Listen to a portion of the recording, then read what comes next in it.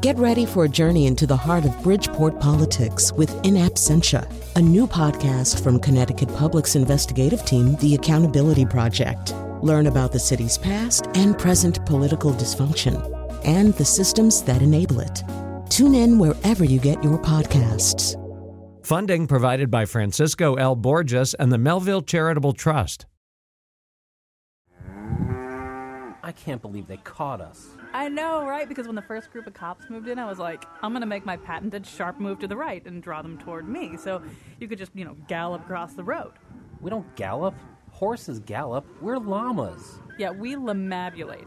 And I'm like, hey, suckers, watch me lamabulate. Pay no attention to the black llama. Chase me, the white llama. First of all, I'm not black. I'm white and gold. Second of all, don't think I don't hear what you're getting at. You did everything right. I did everything wrong. That's what you're implying. Whoa, wait, go back. You are totally not gold and white. You're black with blue hooves and a blue snout. It's called a muzzle. Nobody calls it a snout. And so now, not only is it my fault we got caught, I also don't even know what color I am. No, dude, I totally didn't mean it that way. It's just that, we're so close, it freaks me out that we're not seeing the same thing here. Do you think something happened to you during the chase? Like, did you get hit in the head or something? No, I did not get hit in the head. There is nothing wrong with me. And we are not going to talk about this ever again. Blue and black. Gold and white.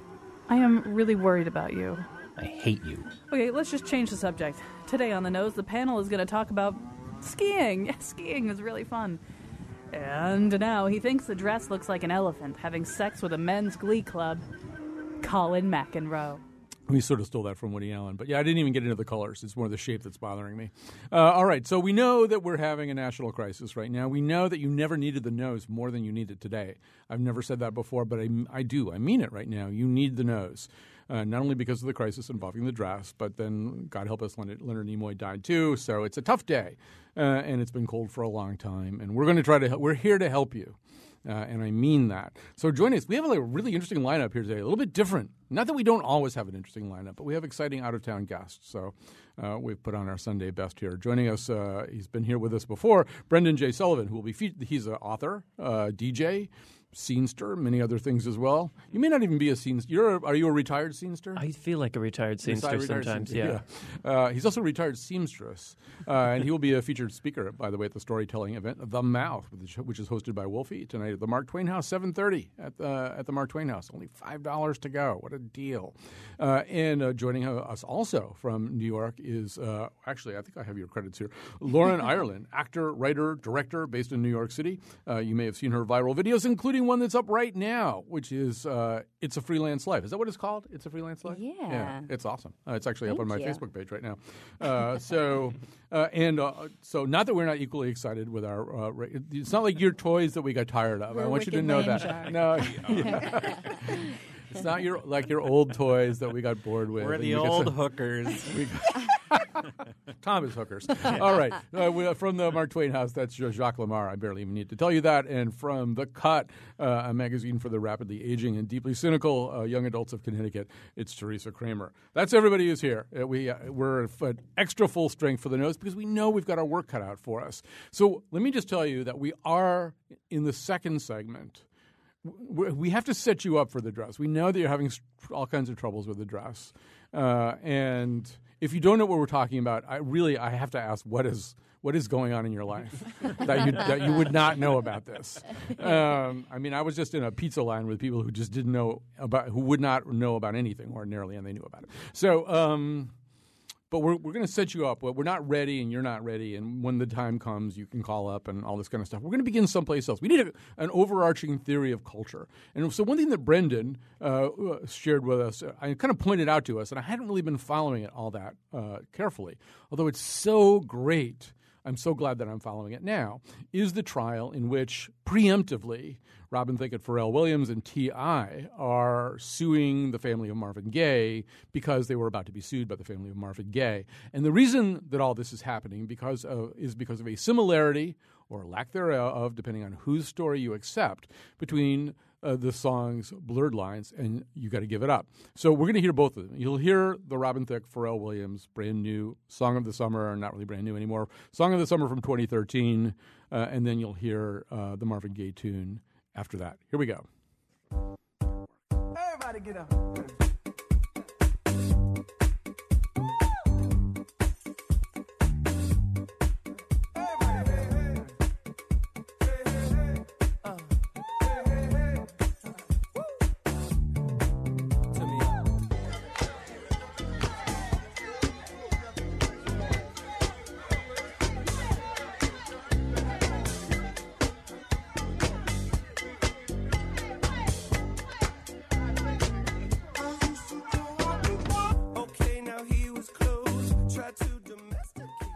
All right, so you're hearing a little bit of each there. And if you couldn't tell the difference between the two, then you're basically accepting the case that's being made by the family of Marvin Gaye. So, Brendan, this is something that you as a DJ would take a deep interest in. I also want to say that for a hip New York scene star, Lauren was doing some extremely lame seat dancing.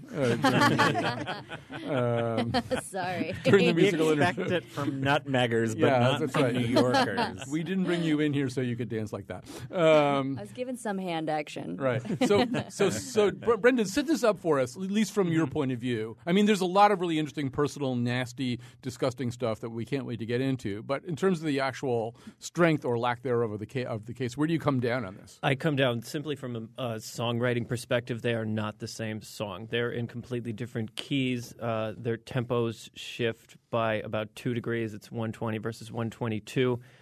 They are so dissimilar that if you played them on top of each other in some kind of mashup sense, anybody would be able to tell that they're off-key put together. I sense an expert witness junket to L.A. coming somehow. There are a lot of expert witnesses being testifying there. We'll come back to that question. But, Teresa, one thing that we do know from the trial and the coverage of the trial is that even more than we might have imagined, Robin Thicke is one of the most disgusting people who's ever lived. Yeah, I mean, if you're in the same room as Robin Thicke and you're not, like, clutching your purse and ready to run, something's wrong with you. That guy is horrific. Either that or you should be saying, could I have a sip of that, please? Yeah. What is the stuff that he drank? He says his favorite beverage at the time was a bottle of vodka with a Norco dissolved in it, which is like a date rape drug, if I've ever heard it. He was giving himself a date rape drug, though, which indicates that he hasn't really mastered the technology. Which is why no one could really figure out if Blurred Lines was really rapey or not when it was. Yeah, he's because he horrendous. Cosby'd himself. Yeah, right. The other thing that I find astonishing, and Lauren, I don't know whether Brendan is making you read all the same stuff that he's making us read, but the cravenness of Robin Thicke. I mean, even granting that Brendan's correct on the musical argument, Robin Thicke's position so far has been that he only partly wrote the song. He suddenly announced he'd only partly written the song, or he'd barely written the song, and then I think he changed it to he hadn't written the song at all. Yeah. I mean, he was sort of prepared to accept royalties and credit until the heat got turned up. I think he was just drinking a little bit too much of his special drink. I think that's the excuse for memory shifting and reality shifting on that one. I do think, Jacques, when your excuse for something, now his excuse for why he said something different at the time of interviews was that he was drinking this thing that Teresa just described. When that's your excuse, I mean, usually you get accused of drinking vodka with date rape drug in it, and you have to come up with an excuse for why that would be true, or you have to deny it. When you're actually bringing that up to explain some other behavior, you're scraping rock bottom, I think. So are we upset that he isn't applying the date rape defense across the board? Or is he? I mean, I have to say, I haven't been. I knew that this was going on, but I mean, you just have to look at him to know he's a dirtbag. So the other thing that's happening is that musical experts, not unlike Brendan Sullivan, are being brought in. And the first thing that happened was, I think yesterday, Robin Thicke was at the piano at the trial, right? Yeah, and he played a medley just to prove that that a lot of songs are similar. How close to witness tampering is that? I mean, that's not even a fair trial. Like, if the whole jury is sitting there being like, I can't wait for Robin Thicke to go on. Well, like it's the tampering. VMAs or something. Witness tampering would be if you offered him some of that drink to get him to stop playing. Oh, yeah, I guess that'd be if he offered it to me. So what is he suing them for? Like pain and suffering, or what's he just what's preemptively wanted to prove that his song was not stolen, which seems very, very. But I mean, it's the lady not like doth you use the protest courts too to much. necessarily settle a generic art. Is he going for money from Marvin Gaye's estate? God, This is the part of the. Wish we had a lawyer on the panel, but instead we drafted a comedian. You failed us. I thought he wanted to keep them from being able to sue him. Yes, like if he wins, Right. they can't sue him. Right. Now I don't know why you would do that. Yeah, I don't know how the California state Guilty minds, state courts work on I that, thought but they had worked out a deal. Did it fall apart? it apparently. has. It's clear that I am not up to snuff Yeah. on this Well, what subject. I've I've never been saving understood- myself for the dress debate. Is like why was this not just a sample? Like if that's really what they wanted to do, like it's not really a hip hop song, but every other hip hop artist in the world has just sampled the song and paid for I'm the rights. happy to answer that question for Okay, you. go ahead. Okay, songwriting law is completely based on making sheet music. And in sheet music, you can look at notes on a page and say, that song is different from that song. Sampling law is all based on that same thing. However, most samples are drum beats, and you cannot copyright the medley of a drum beat. Oh, okay. That's why in hip-hop you hear the same drums over and over again with a little instrumentation on top. So one of the things that happened yesterday, Robin Thicke did play this medley of songs to prove that songs often do sound very similar, even though they're not the same song and they're not legally actionable. As one website pointed out, he actually stole that medley too from a group called the Axis of Awesome, who have 33 million hits on a YouTube video of them doing basically that very same concept with pretty much the same songs. And since then, there's been a witness called by the Gaye family. She is Judith Fennell. She was called to the stand by the children of Marvin Gaye, and she said, contrary to Brendan, that the hook, bass line, and melodic theme repeated throughout the songs were very similar. So were parts of the lyrics, she told jurors, including lines that the family's attorney, Richard Bush, deemed too vulgar to be read out loud in court. And both songs break into a spoken interlude, T.I.'s rap for Blurred Lines, and the parlando in Gotta Give It Up, which is, I think, the first time the word parlando has ever occurred in the same sentence with T.I. or a lot of this other stuff. Musical court of law. But it does sort of one of the essays that we read getting ready for this show was we read a bunch of essays about sort of sameness. How there's in a lot of culture there's either a sense that many things are just flowing towards sameness, or that these kind of people sort of snatch up this or that aesthetic without having a lot of conviction to it. I don't know, Brendan, is there a way to link those to this? Yeah, I would say this.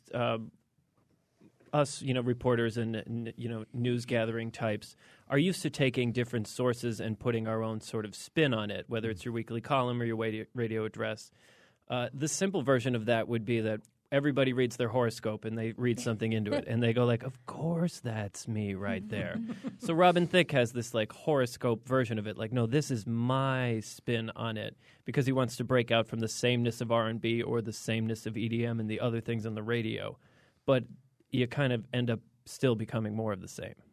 And I mean, that's even there in the testimony, Teresa, where at one point they've made it clear. I think Pharrell Williams had said in an interview, or maybe Robin Thicke had, I really like that Marvin Gaye song. Let's do something like that, which is sort of different to me than writing a song.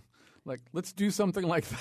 Well, I mean, were you ever going to accuse Robin Thicke of originality or having it, like he doesn't seem like a guy, like he needs Pharrell around, obviously, to do anything, because I'm not entirely sure what his contribution is to the I don't game. see any problem with saying, let's do something along those lines. I mean, one of the things that's great about Uptown Funk, the Mark Ronson Bruno Mars song, is that it takes you back to that Morris Day and the Time 80s feel that you haven't heard on the radio.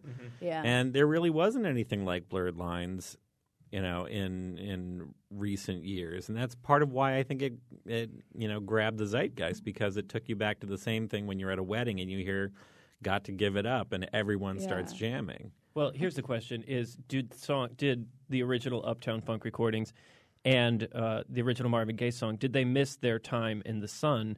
Whether it's because they weren't on rock radio or black radio or white radio, and are kids now who there's no difference to them. Are they now discovering Marvin Gaye because Blurred Lines was such a popular song? Yeah, it's like harken back to what inspires you. I will say, I don't know how to answer that question exactly, other than to say that one of the more interesting cultural experiences that I've had so far in 2015, and I don't know how many other people saw this, was this kind of all-star celebrity tribute to Stevie Wonder.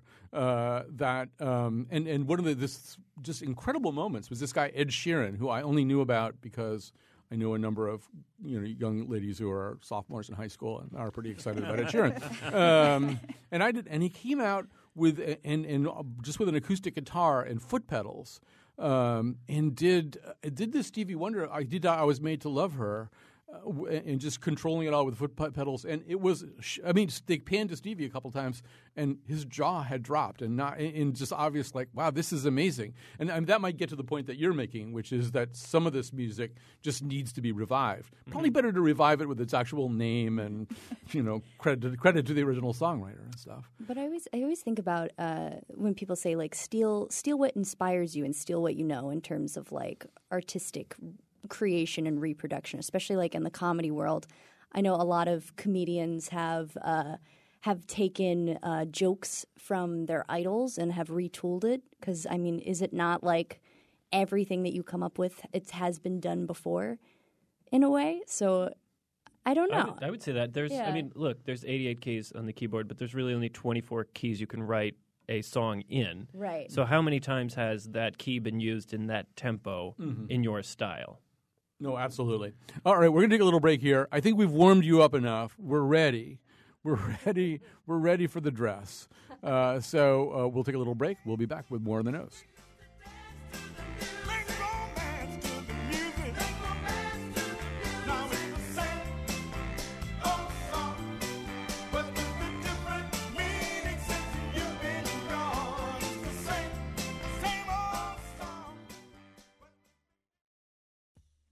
So actually, it's sort of a strangely appropriate, if that's the right word, day to get the terrible news that Leonard Nimoy has died, because we've been having this Star Trek day, or actually really the last 2 days here, where all the equipment doesn't work and we have to improvise the way Scotty used to. But everything's going great so far. It's falling apart. Fingers crossed. Those sort of moments when Kirk would say, "Scotty, do we have any rubber bands anywhere here that we can turn the propellers with?" It's been sort of like that around here. All right, so now we're ready. Who wants to try to explain? You, Teresa Kramer. Me? Do you want to try to set up the dress? The story of the dress? Sure. For that lone person sitting out there who, by the way, if you want to comment on the dress now, you have to dial now because you'll miss it. 860-275-7266 while Teresa composes herself. 860-275-7266. So, Teresa Kramer, the story begins when you put one of your dresses up on eBay. Yes. Take it from there. Well, no, some poor lady was out there shopping, and she saw a dress and got into a fight with whoever she was with about what color it was, and she took a picture and posted it on her Tumblr. And then BuzzFeed found it, and now it's viral, and the entire world is fighting over whether or not it's white and gold or black and blue. All right. Okay, continue. Go ahead. You sort of said that it was really taking over your life last night, or It's taken over my online life, right? Because you can't go anywhere without seeing it. Like, Facebook has decided it's all you're allowed to see. Twitter is Instagram, pretty much too. the same thing. Yeah.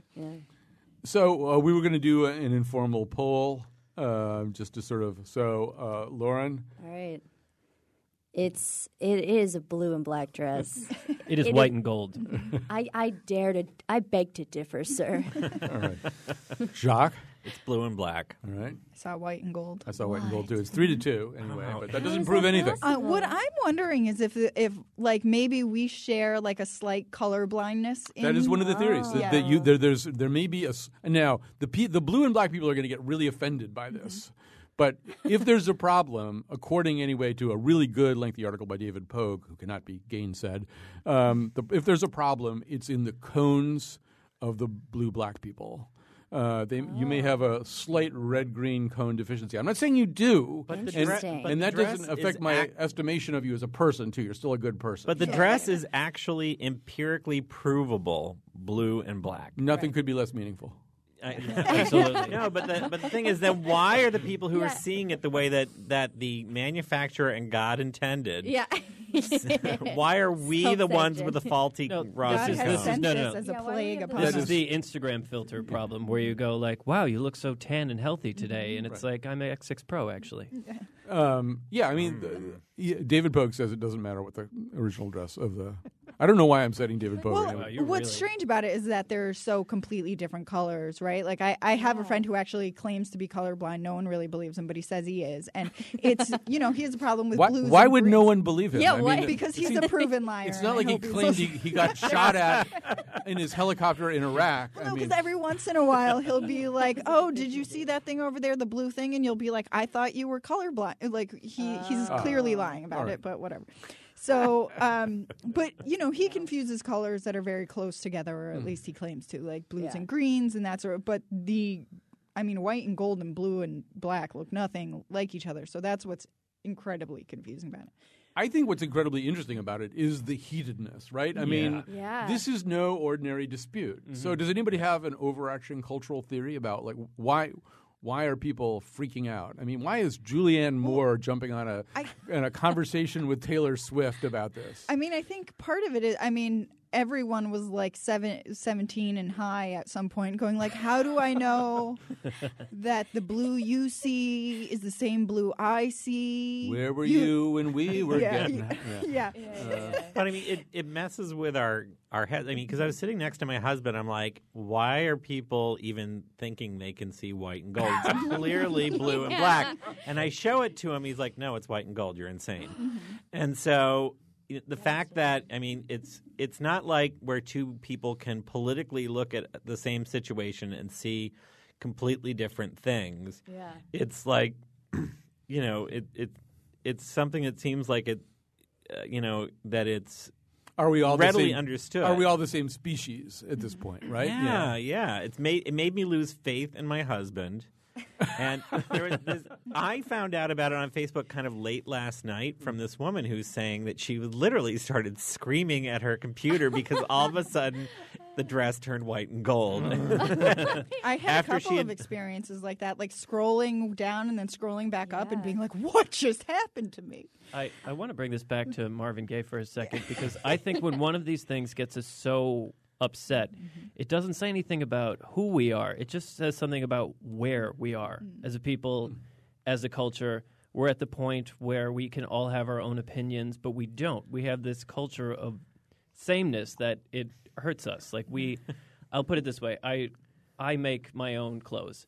And it is astonishing to people when I show them how simple it is to do it. Mm-hmm. But what's more astonishing is how hard it is to go through your life without having one thing done just for you in a single day. Something that's just personal to you, whether it's at Starbucks, whether it's a pair of pants you're wearing, whether it's how your paycheck gets issued, the mail, anything. Yeah. One thing that is just like mother's milk for you only. So when something like this comes up, it really springs us to life again, being like, no, I see this, and this is the way I see it, and no one else does, and you feel special for a moment. It's also sort of a shared moment at the same time that we don't have anymore because, it's all happening at one time on the internet, whereas we go home and I watch Breaking Bad today, but you watch it tomorrow, and you watch it a week from now.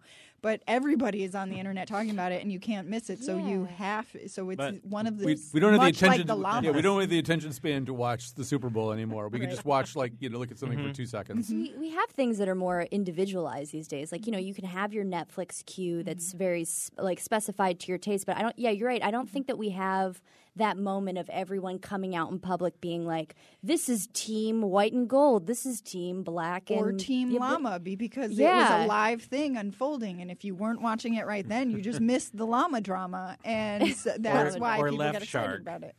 Or left shark. Yeah. Actually, I put up as a tweet today, and this would be one of these tweets that sort of either you're in the club or you're not. I said, has anybody else heard the rumor that White Llama is dating Left Shark? And I got retweeted a lot. But I also realized there's something kind of obnoxious about that because anybody who doesn't understand what those two things mean. But it's kind of comedy t-ball in that hand where you're like,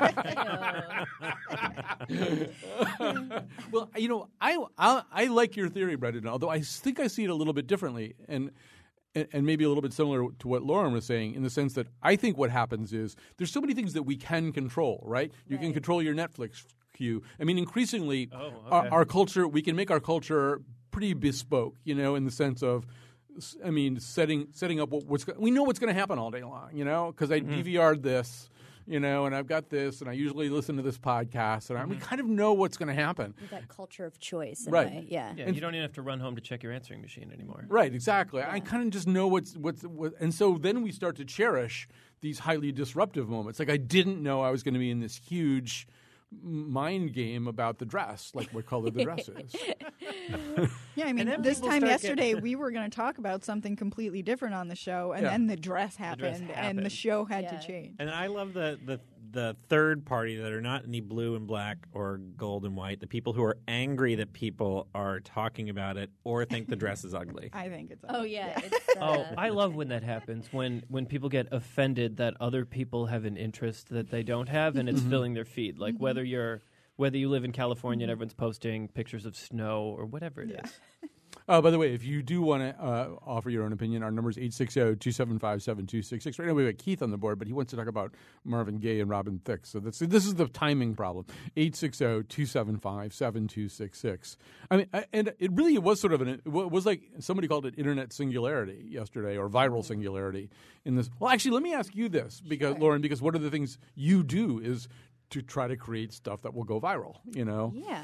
So it must be a little bit frustrating to put a lot of work into a comedy video, which you've done many times. And I don't know what your record is for hits or for viral disturbances, but then you watch these two dumb llamas running around Phoenix. I have to say that's a point of contention for the different sketch groups that I've been on, where we will think of an idea and feel like, oh, we've really tapped into a cultural lexicon with this one. We hate gold. And then we'll spend like how much money, from our own resources into a video and then put it up, and we'll get 7,000 hits instead of like 800,000 or something along those lines. It's funny trying to figure out what will stir up everyone's blood in a way. Back to the records. Amit, the great producer Amit, you'll pronounce this last. Yeah, it's better than I can. He said you can always predict what would have been a hit in the past, but you can never predict what will be a hit in the future. Meaning you can say like, oh, Robin Thicke would have been great in the disco era, but how would you know if you weren't the last disco song to be heard?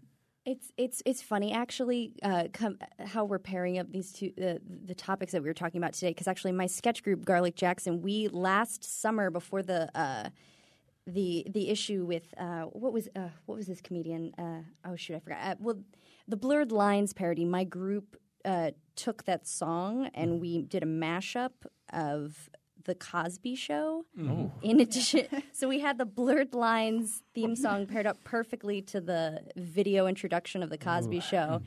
And then when the Cosby allegations came forward, it was a point of, do we repost this video again, even though it went viral? It's timing. Because time that wasn't the point of the joke originally, right? Right, yeah. And then it suddenly became relevant in a entirely different context. The song's called Blurred Lines. Right. Yeah. Yeah. And it was created while on a date rape drug. Yeah. Right. Although I think Teresa it really does come back to the llamas, doesn't it? It's not real. I mean, it's not really a date rape drug. It's just like super powerful Vicodin. But if you combine it with vodka and then drink an entire bottle of it, I'm pretty sure you're going to pass out. If you drink out of his Nalgene bottle, does the dress change color right then and there? Also, never drink out of a Nalgene bottle when you're hanging with Robin Thicke. Yeah. It's just a bad idea. Wait, there's one thing I do want to say about this is that, like, these things, viral, what's the hit of the day, music, and comedy, they're all about timing. If you play the right note at the wrong time, it's wrong. If your joke has bad timing, it's not funny. And if you prepare for the news and then Leonard Nimoy dies, you've got to shift around a little. I thought you were going to say, because you sent us this really good article about, because I was sort of saying, well, so there's something very genuine and spontaneous about the black and white llamas in Arizona, or about the dress. I mean, nobody could have planned this. We know all day long that Lauren and Garlic Jackson are trying to manipulate us, trying to get us to like something and click on it and stuff like that. But nobody planned this. It just happened. Although you sent us this piece that argued, well, that moment lasts about 2 seconds, and then this sort of aggregation and compilation process starts, led by BuzzFeed and all its imitators. So that kind of the argument was it sort of sucks the joy and spontaneity out of that pretty quickly. Oh, right, because as soon as the spontaneous moment happens, everyone reports on it the same way. Yeah. It's on and it's instantaneous now. It used to be it would be on the cover of newspapers that you never saw all over the state or the world. And I mean, for example, at Slate, they now have a tag and a whole kind of subsection for coverage of the dress.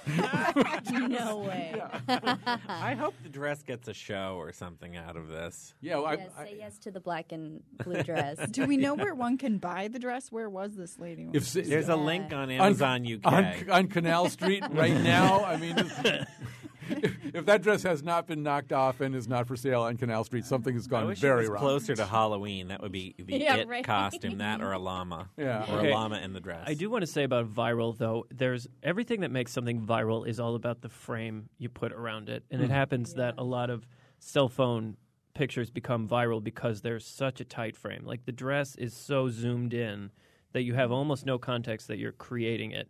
And the llamas, you are there's so much tension to that video because you can't move your head left or right, you can't zoom in or out. You're just like, get that llama, like the vine where the guy gets it with the lasso. Like, Right. if that car took a left or a right, you'd miss it. That provides the tension to the frame that makes it a great story. I wasn't saying get that llama. I was saying run, llama, run. Really? Because I was saying.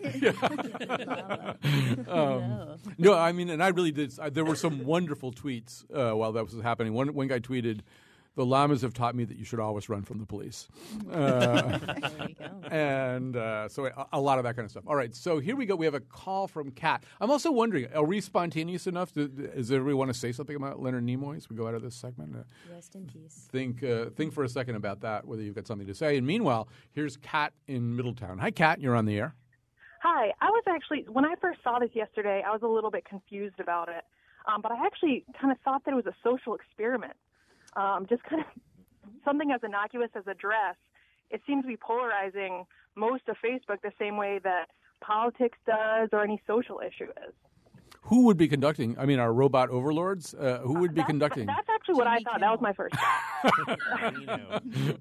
Because who could play in such a thing? I just found it refreshing at first thinking, isn't it great to be on Facebook with nutbag people I went to high school with, and we're not arguing about, like, is global warming a myth? We're like, the dress is pink! All right, so Leonard Nimoy did die, and we just got the news about an hour ago. And in terms of age, Jacques and I are probably the ones. Did you watch Star Trek growing up in the wilds of Not northern New really. England? Not. I was more, team Star Wars when it came to. I was like more the right age for Star Wars. People do break one way or the other on this. Although I do feel like he's also, I don't watch The Big Bang Theory, but I feel like he has been really revived and celebrated, my understanding, by the Big Bang Theory. I'll just sort of open the floor. We can sort of break and go to endorsements if you want, but does anybody have like a little Leonard Nimoy thing? I'm looking at you. You're an entertainer. Yeah, I think just nothing but utmost respect and fondness. I feel like he really represented it's just the image of him as Spock, and also I don't know. It was just something really cool to see an actor come across as this kind of crazy-looking character and have that be, and him be able to deviate from that and play like all these different roles off of that. Like that's pretty impressive to become an icon. I mean, at the risk of overthinking this, one thing that I would say is that often in science fiction and fantasy, things that are real but we don't know how to talk about them get played out in the form of whatever the capital O other is. And so, I mean, you look at the character of Spock and he's a little bit, in Myers-Briggs terminology, he's an INTP, which is also what I am. In the language of modern diagnostics, he might be a little bit somewhere on the Asperger's spectrum disorder. But we were sort of shown somebody who was struggling with the whole question of human emotions, right? And not only that, of being the character of Spock is, he's from a mixed marriage too. I mean, he's struggling with issues of identity. Maybe he's like a predictor of Barack Obama, if you think about it. That's who owes the greatest debt to Spock. Spock got us ready for Barack Obama, a guy from a mixed marriage with not much access to his emotions. Great ears, too. All right, maybe that fell the wrong way. The pipes are calling. The pipes are calling, and so we have to say goodbye to the dress, to the Llamas, to Leonard Nimoy. We're going to come back with, since we have an extra person, we'll leave a little extra time for endorsements when we come back.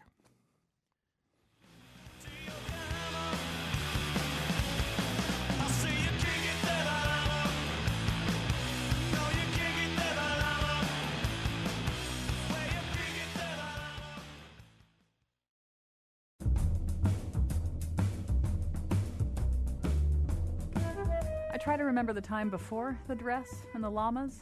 The whole thing is just blank. What did we talk about in those days? Today's show was produced by Colin McEnroe and me, Kyone Wolf, with special help from Jean Amatruda. Greg Hill appeared in the intro and tweets for us at WNPR Colin. The part of Bill Curry was played by Pharrell Williams. For show pages, articles, and confusing photos of the entire Faith Middleton show staff trying to wear one dress at the same time, visit our website, WNPR.org. On Monday's show, the Scramble picks up the pieces. And now, back to the nose. Yeah, I think on the Scramble on Monday, we may still be talking about Leonard Nimoy. By the way, if you have like a remembrance or a thought of Leonard Nimoy, we might have time. So you can call 860-275-7266. That's 860-275-7266. About any of the topics we've been discussing today, you may tweet us at WNPR Colin. That's where Greg Hill, our tweet master, is working right now. In the studio with us here on the nose, we have Teresa Kramer and Jacques Lamar, them you know well. We have Brendan J. Sullivan, who will be the featured speaker at The Mouth, the storytelling event Wolfie will be hosting tonight at the Mark Twain House at 7:30, and with him also Lauren Ireland, actor, writer, and director based in NYC. She's a part of the sketch group Garlic Jackson. You can see their latest work.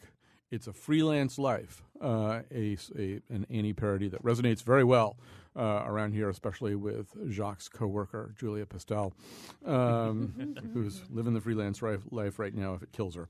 And it may. So we're going to do some endorsements right now. The kids from New York, they've never heard endorsements before, so Teresa Kramer, show them how it's done.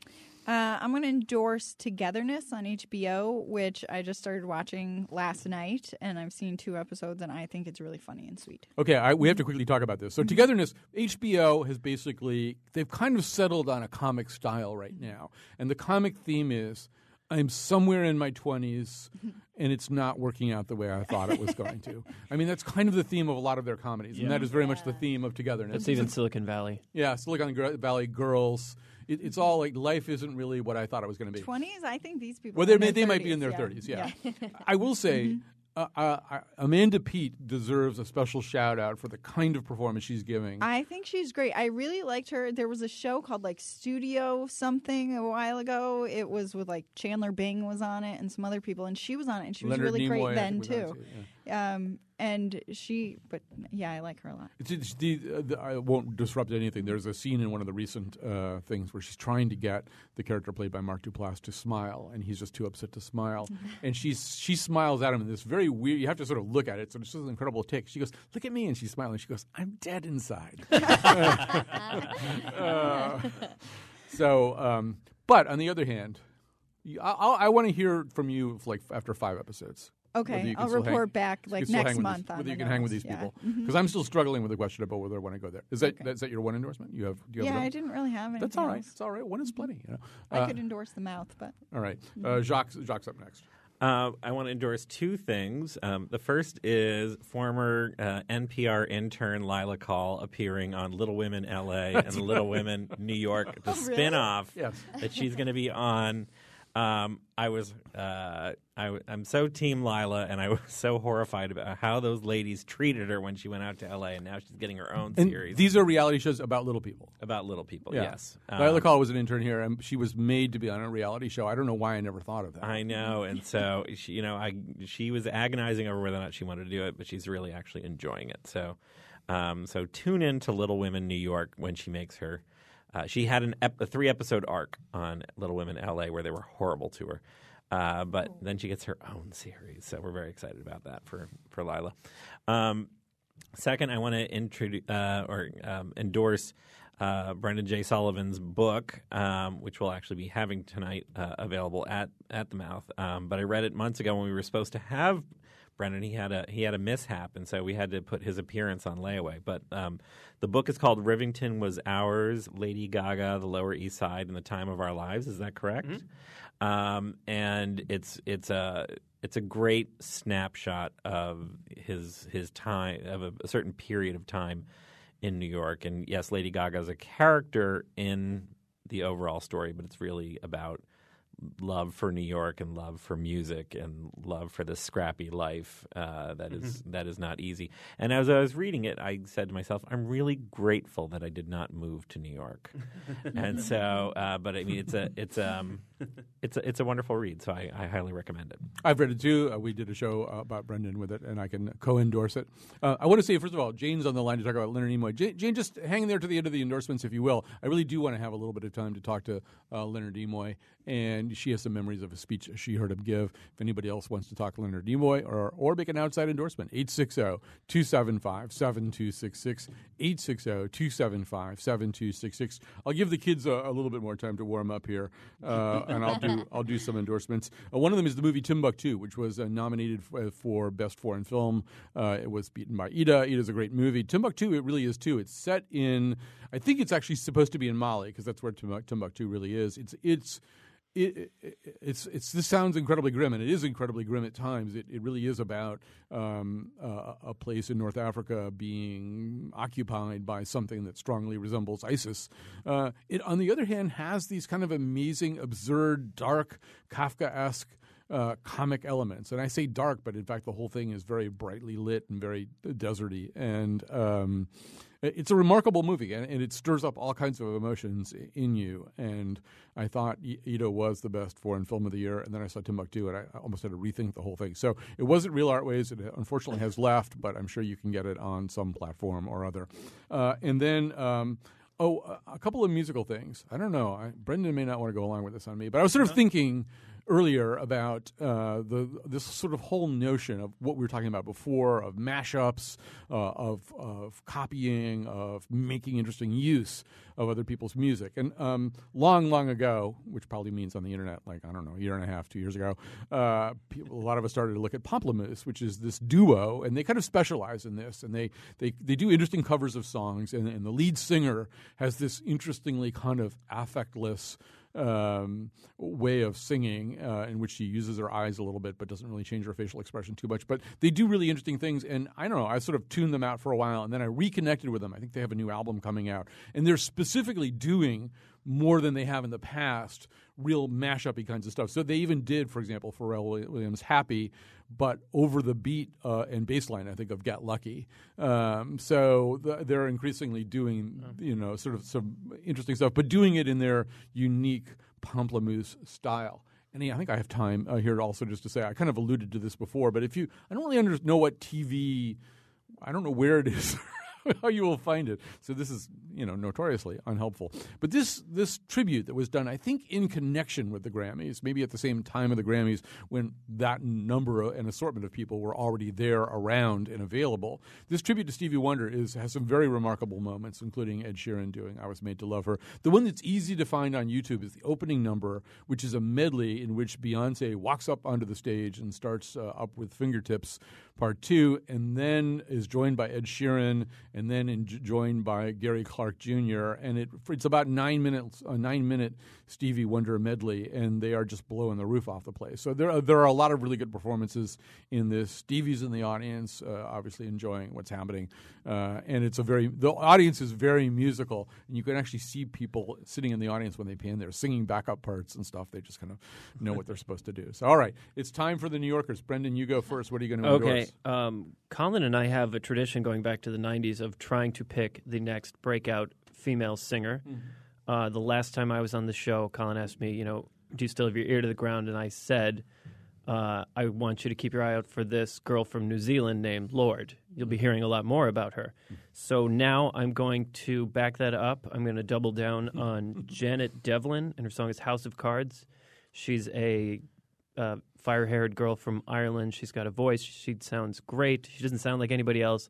And her songs are, even if they're in dancey EDM beats, they're always written on guitars, played with human instruments. They're really inspiring and lovely. Maybe we can post them.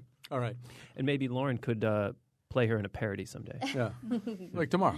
Yeah. You have to do it soon. We'll jump right on it. Right. Get the film crew together. Yeah. What do you got? I endorse the series Transparent. My very good friend is producing a pilot with the showrunner of the show, Jill Soloway, which will be coming out, I do believe, in the next year or so.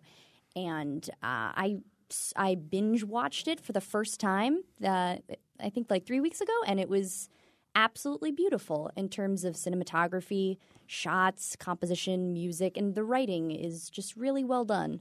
I know that the show itself was getting a little bit of flack in terms of casting, but I have to say that it's an extremely humanist show, and I appreciate what it's bringing to the table. Yeah, I think it's a show about a lot of things, too. Yeah. Not just about the Jeffrey Tambor character, about that one journey, but also it's a show about a lot of different kinds of sex and sexuality.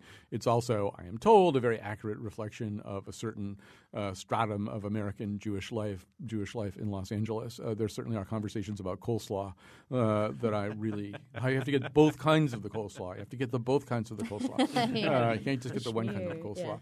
Can I unendorse something? That's never happened before. I want to unendorse. No, I want to unendorse Eddie Redmayne's Oscar, having seen Jupiter Ascending, and his incredibly horrible performance in it. So I want to unendorse his Oscar. I don't think that has the effect of law or anything like that. I think he'll still get to keep his Oscar. No, I mean there are people who should lose their Oscars, like Mira Sorvino and Nicolas Cage. But Nicolas Cage has lost his Oscar, actually. He just misplaced it somewhere. He doesn't know where it is. But has anybody seen my Oscar? Whoopi Goldberg should have hers taken away too. But it's like I've never seen someone so quickly where I've been like, oh, they should have their Oscar taken away. All right, we are going to quickly go to the phones here. We've got Jane in Hamden, as promised. Hi, Jane. You're on the air. Hi. How you doing? Good. Yeah, my excuse me, I'm fighting cold. My Leonard Nimoy story was I saw him at SUNY Geneseo back in the late 70s, and he was trying to shed his Spock image, and the Trekkies hadn't really gotten that popular. So he was trying to read some of his poetry at this talk, and nobody was really reacting to him too much. And one of the guys who happened to be in my dorm stood up, and he wanted to come up and get an autograph, and he was in the full Trekkie uniform. And Leonard Nimoy just kind of looked at him, and he gave that arched eyebrow, and he just shook his head and said, "You need help." Sort of apropos of the eventual Shatner Saturday Night Live denunciation of them. All right, was it? I mean, there is something a little sad about Leonard Nimoy trying to get people to listen to his poetry, but then and his singing. He also had singing and conducting. I think he conducted orchestras as well. Multifaceted. Yeah. But if Suzanne Summers could get her poetry published, which I know for a fact she has, and Jewel, then why not Leonard Nimoy? Okay, we have a call from Steve in Hartford. Hi, Steve. Hi. You're on the air. I hear all this discussion about the blue and black llamas. I'm virtually certain that they were white and gold alpacas. All right. Well, they weren't blue and black anyway. We know that. But thanks for that. We have just a couple of. We have about a minute left. And Brendan, there was one thing that I was kind of hoping or thinking that you might endorse, and it was up on your Tumblr or one of your many platforms. I think it's sort of a thing worth saying, which was that you were watching, as a lot of America was, the American Sniper trial, the trial of the guy who killed Chris Kyle and one other person, and you had an interesting reaction to that. I was wondering maybe a sort of an extra endorsement, whether you could, in the 60 seconds or so that we've got left, just mention that. Absolutely, and we'll post it to the Facebook. When it came time to report on the end of the trial, I just was writing the lead, and I said, instead of writing about the moralization of this, guns, violence, militarization, we just posted a group of 10 organizations that have been vetted by Charity.org, getting an A+ rating based on their financial records for helping veterans the most, and we listed them. You can donate $1, you can like, you can share.